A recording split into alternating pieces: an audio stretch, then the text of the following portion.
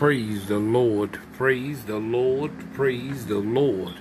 This is Going Through the Bible in 10, a quick synopsis of the Word of God as we traveling down that road on that freedom train, as we going through the Word of God, line by line, verse by verse, word by word, as God is revealing Himself unto us in a most powerful way, as God is showing Himself unto us in application, in interpretation, and in revelation, as we spend in 3 minutes in each area and 1 minute to wrap it all up, as God is moving us through His most powerful word as we going down that track in chugga chugga chugga chugga chugga chugga choo choo, as God is showing Himself unto us, and as we moving on down that track, embarking off that train at Genesis chapter 4 verse number 18, and the Bible says unto us, and unto Enoch was born Aran, and Aran begot Mahalalel, and Mahalalel begot Methuselah, and Methuselah begot Lamech. Now let us unpack this most powerful verse and see what the Lord has for you and I today. The Bible says, here we go. And the Bible says, and unto Enoch. Now Enoch is the son of Cain.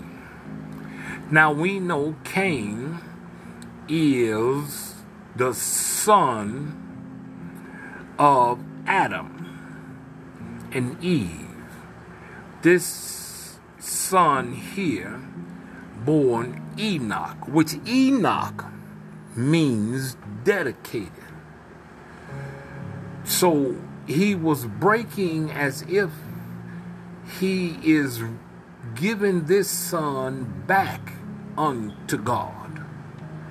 Now, when he done this, if he has returned as he is returning back to God. Now, it never shows us in the Word of God that that Cain ever repented, but with this son's name, it's as if he had, and he is dedicating this son back unto God in his walk, and this son here has bore a son, and in his walk with his bearing his son, the Bible says that he gave birth to a son, which is called Aran.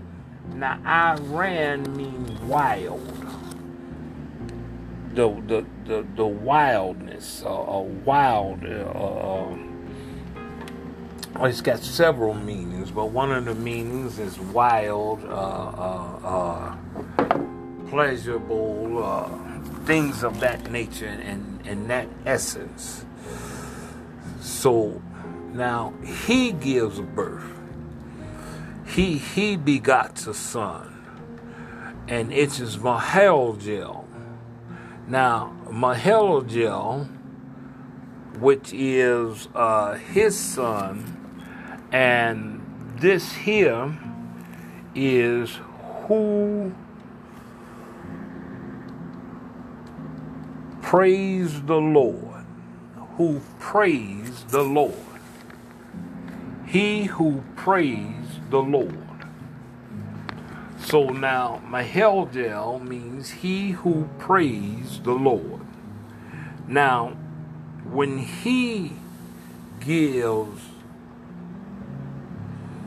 begots a son, he begots a son, and his son is named Methuselah, which is wine or wine of begot more of eights. More of eights of. In other words, he's more of a beginning, more than multiplying of beginnings. So he's more of the beginnings. Methuselah. Now, these character traits that's within these individuals here are very prominent traits. Now, we don't get much information about these children. We don't have a lot of information. We don't have a lot of historical information about what they did. Then Methuselah gave his son Lamechek, which simply means poor or made low. Poor or made low.